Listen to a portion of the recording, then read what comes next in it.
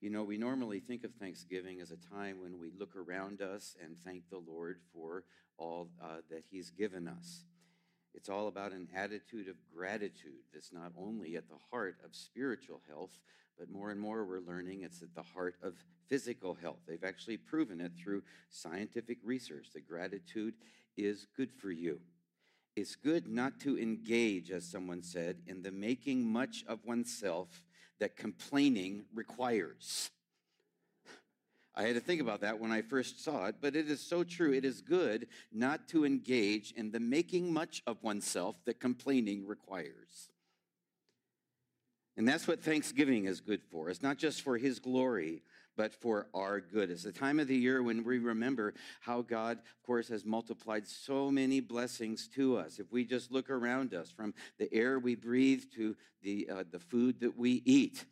Henry Van Dyke put it this way, and I love this. He said, there are 100 touches of kindness that come to us every day to tell us that we are not orphans or outcasts upon the earth.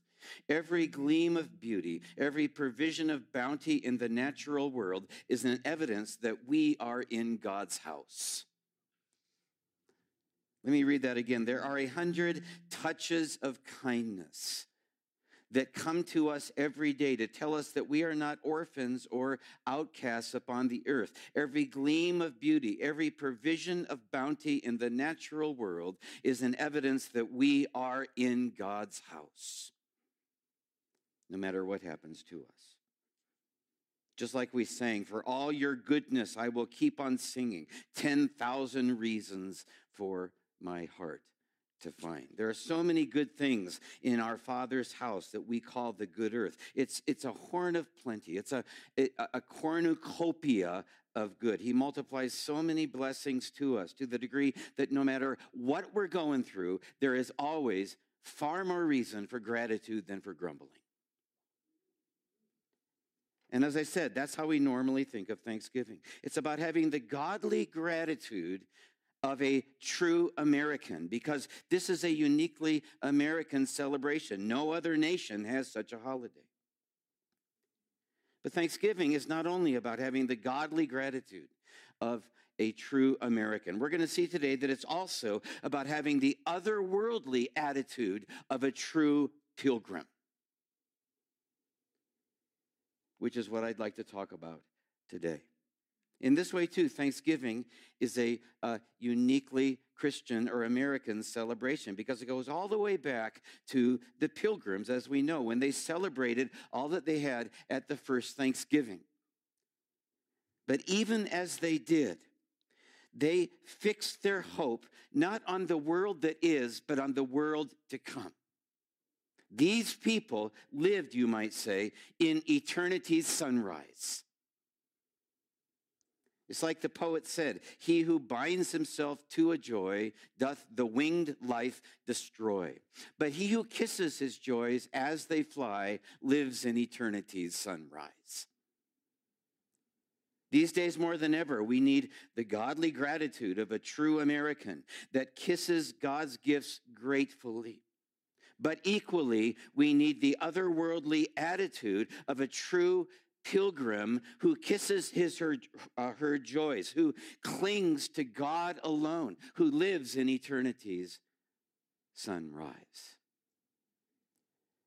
In a lot of ways, that's what 1 Chronicles is all about. It's actually a Thanksgiving service that David organized after God had bountifully supplied all that they needed for the building of the temple. And at the end of the service, he offered up a prayer where he summed up, really, the second meaning of Thanksgiving, the true meaning of Thanksgiving. We are not grasping them for dear life. He was saying, even as we build your temple with all these gifts, we're not investing our heart of hearts here because there is no abiding. Just as we ought to be saying, we sought to rebuild our nation, to return America to its roots. And certainly we, in a democracy, we are required to do everything we can. But we're certainly not investing too much of our heart of hearts here because we've got deeper roots and deeper hearts. We're pilgrims just passing through who are in the process of letting go, who work at not owning anything. Just like David, the man after God's own heart. Are you ready to let it all go? Are you holding his gifts lightly, kissing them gratefully, not grasping them? Gifts like your home, your car, your kids, your health, even your freedoms, if God forbid he should ordain that we lose them. It's like A.W. Tozer prayed. He talks about these toys. He says, "Dear Lord," in fact, why don't we pray this together? "My coward heart fears to give up its toys. I cannot part with them without inward bleeding, and I do not try to hide from you the terror of the parting. I come trembling, but I do come. Please root from my heart all those things which I have cherished more than you, so long that they have become a very part of my living self, so that you may reign there without rival." Thanksgiving. Yeah, it's about having the godly gratitude of a true American. And it's also about having the otherworldly attitude of a true pilgrim who holds his or her toys lightly, who kisses his joys gratefully, who clings to God alone, who lives in eternity's sunrise. "For we look," said Paul, "not at the things which are seen," 2 Corinthians 4:18, "but at the things which are not seen. For the things which are seen are temporal, but the things which are not seen are eternal." And as we live for eternity, it gives us the centeredness, not the craziness, to be a part of the solution down here and not a part of the problem, which I fear too many Christians are. Did you know that the Wall Street Journal, no less, gets this right? The heart of true Thanksgiving, every Thanksgiving, this other side of the coin, when it comes to the true meaning of Thanksgiving, that we're just pilgrims passing through.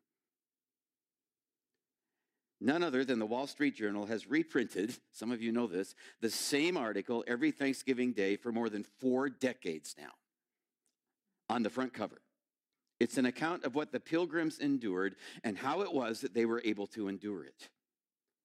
A true account of what it can mean to be a true pilgrim, of what happened in 1620 when they left Holland and sailed for America.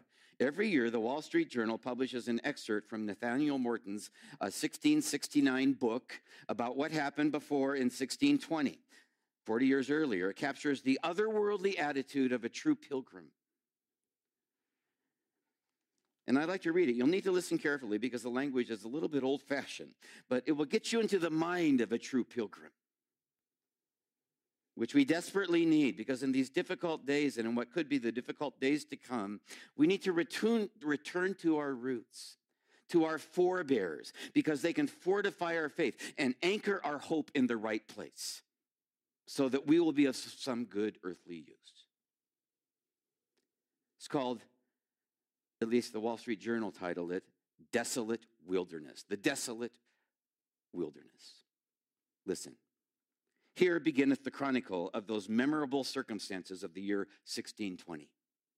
As recorded by Nathaniel Morton, keeper of the records of Plymouth Colony, based on the account of William Bradford, sometime governor thereof. So they left that goodly and pleasant Dutch city of Leyden, which had been their resting place for above 11 years. But they knew that they were pilgrims and strangers here below, and looked not much on these things, but lifted up their eyes to heaven, their dearest country, where God hath prepared for them a city, and therein they quieted their spirits. Oh, we in America, American Christians need quiet spirits. Are you a true pilgrim therein? Therein have you quieted your spirit. When they came to Delfts Haven, they found the ship and all things ready. And such of their friends as could not come with them followed after them, and sundry came from Amsterdam to see them shipped and to take their leaves of them. One night was spent with little sleep, but with friendly entertainment and Christian discourse and other real expressions of true Christian love. The next day they went on board, and their friends with them, where truly doleful was the sight of that sad and mournful parting. To hear what sighs and sobs and prayers did sound amongst them, what tears did gush from every eye, and pithy speeches pierced each other's heart, that sundry of the Dutch strangers that stood on the dock as spectators could not refrain from tears. But the tide, which stays for no man, called them away, who were loath to depart. And their reverend pastor, falling down on his knees, and they all with him, with watery cheeks, commended them with the most fervent prayers unto the Lord and his blessing. And then with mutual embraces and many tears, they took their leaves of one another, which proved to be the last leave to many of them. They passed the vast ocean to the new land, with a sea of troubles before them in their expectations. They had now no friends to welcome them, no inns to entertain or refresh them, no houses or much less towns to repair unto to seek for succor. And for the season it was winter, and they that know the winters of the country know them to be sharp and violent, subject to cruel and fierce storms, dangerous to travel to unknown places, much more to search unknown coasts. Besides, what could they see but a hideous and desolate wilderness full of wild beasts and wild men? And what multitudes of them there were, of wild beasts and wild men, they then knew not. But which way soever they turned their eyes, save upward to heaven, they could have but little solace or content in respect to any outward object. Let me read that again. But which way soever they turned their eyes, save upward to heaven, which they did, they could have but little solace or content in respect of any outward object. For summer being ended, all things stand in appearance with a weather-beaten face, and the whole country, full of woods and thickets, represented a wild and savage hue. If they looked behind them, there was the mighty ocean which they had passed. And ahead of them, what could they see but a hideous and desolate wilderness? What if a hideous and desolate wilderness is what awaits us in our future? How do they make it through? Well, let me read it again. The very first thing they said, they knew that they were pilgrims and strangers here below. And look not much on all these things here below that we hold lightly,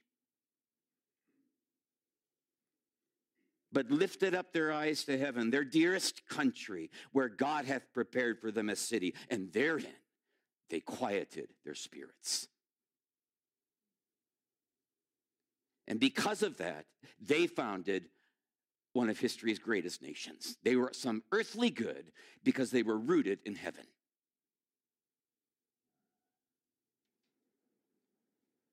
How was it that they were able to do all this? Well, their theologian, John Calvin, gave the answer. Although believers are now pilgrims on the earth, he said, yet by their confidence they surmount the heavens so that they cherish their future inheritance in their bosoms with tranquility, no matter what happens. How was it that they were able to do this? Because they saw that truly there is no abiding. And my fear is that in looking back to our roots on days like Thanksgiving, we're not looking back far enough. We're holding on to what we became as a nation as though our lives depend on it. And fighting like cornered animals to become that nation again, rather than returning to our deepest roots and becoming true pilgrims. We're not going back far enough. The very history of our declining nation, our oldest forebears, should teach us, as David tells us, that there is no abiding. And so, like the pilgrims, while we must fight for the good of our country, we are required to, under God, in a democracy, we dare not put our eggs in anything earthly. We dare not hold on to our toys too lightly, or we could end up bleeding profusely, like Tozer said. Who knows what desolate wilderness lies before us? Like our forebears were, we need to be anchored as never before in something that's deeper, something that's higher. The great essayist Wilfred McClay put it this way. He said, even as we give thanks for our nation this Thanksgiving, the example of the Pilgrims remind us that this beautiful place is not our home. That we were not made for it or for any other earthly nation, but for God alone. The Pilgrims remind us that even this great nation, like all things here below, is imperfect and will perish someday. That even as we make our homes, plant our gardens, stock our kitchens, and raise our families here, there will come a time when those families are no more. When even the least trace of our yet unborn children and grandchildren will have vanished. Our houses will be torn down, and every token of earth's grace and beauty will have decayed into dust and been scattered into the air. The Pilgrims remind us that this city on a hill, like every earthly city, is not the city for us to abide in. And returning to our roots means just as much realizing that as anything else. Because those are our deepest roots. This side of glory, there is no abiding. And so McClay concludes the essay with this. We are fortunate to be citizens of a nation founded in part by the Pilgrims. It's a paradox, one which in some sense captures the essence of the matter. Long may our nation prosper, and may we always have hearts capable of gratitude for what we have been given, but may we also always be pilgrims who seek God's kingdom first. You know, in this age of unrest, when more than ever we're seeing that there is no abiding, when who knows what wilderness lies before us, are you more an American than a citizen of heaven? Are you a true pilgrim? If you are, you'll pray the pilgrim prayer that we sang earlier. You'll want it more than anything. In fact, as you're led, pray it with me. We've already done it once. Let's do it now that we know the context as I pray it aloud. Jesus, draw me ever nearer as I labor through the storm. You have called me to this passage, and I'll follow, though I'm worn. May this journey bring a blessing. May I rise on wings of faith, and at the end of my heart's testing, with your likeness, let me wake. There's the hope. Jesus, guide me through the tempest. Keep my spirits stayed and sure. When the midnight meets the morning, there's the hope. Let me love you even more. Let the treasures of the trial form within me as I go. And at the end of this long passage, there's the hope. Let me leave them at your throne. Are you a true pilgrim? How do you become one? Well, Thanksgiving tells us how. It tells us how in some powerful ways. Because it's we need the godly gratitude of a true American, because it's a uniquely American celebration. The gratitude of the Pilgrims on the first Thanksgiving. A gratitude that can see, even in the desolate wilderness, that there are 100 touches of kindness that come to us every day to tell us that we are not orphans or outcasts upon the earth. Every gleam of beauty, every provision of bounty in the natural world is an evidence that we are in God's house. The godly gratitude of a true American is the opposite of complaining, which turns you, if you think about it, into a squatter and not a sojourner. Because the more you complain, the more you focus on what you don't have, the more you'll cling on what you do have for dear life. The more you engage in making much of yourself that complaining requires, the more you'll make too much of this life. Which leads to the second thing. You become a true pilgrim, not only by cultivating the godly gratitude of a true American, like they did when they celebrated Thanksgiving, but by cultivating the otherworldly attitude of a true pilgrim that came long before they celebrated Thanksgiving. Which is just what we'll be doing next week. The first Sunday of Advent, and we'll do it the Sunday after Christmas. For 2 Sundays, we'll focus on heaven. We'll couch the Christmas season, you might say, before and after, with the ultimate reason for the season. The reason he came in the first place, who was born in a manger so that ultimately we could be with him forever. This year, when so much feels like the desolate wilderness, and who knows what will happen in the year to come, a year marked by separation and uncertainty and anxiety, at a time when more than anything, we need hope as we look to the year to come. We're going to begin and end the Christmas season with a pilgrim's vision of heaven. And once we're done, we'll see that although believers are now pilgrims on the earth, yet by their confidence they surmount the heavens so that they cherish their future inheritance in their bosom with tranquility, and with that spirit will enter the new year. So that'll be next week, which, believe it or not, is the first Sunday of Advent and the Sunday after Christmas. And then, for the 3 Sundays that come in between, the 3 remaining Sundays of the Christian Christmas season, Jim Murphy, Jeff Jeffrin, and I will focus on 3 things that are directly related to the reason for the season and directly related to the times that we're in.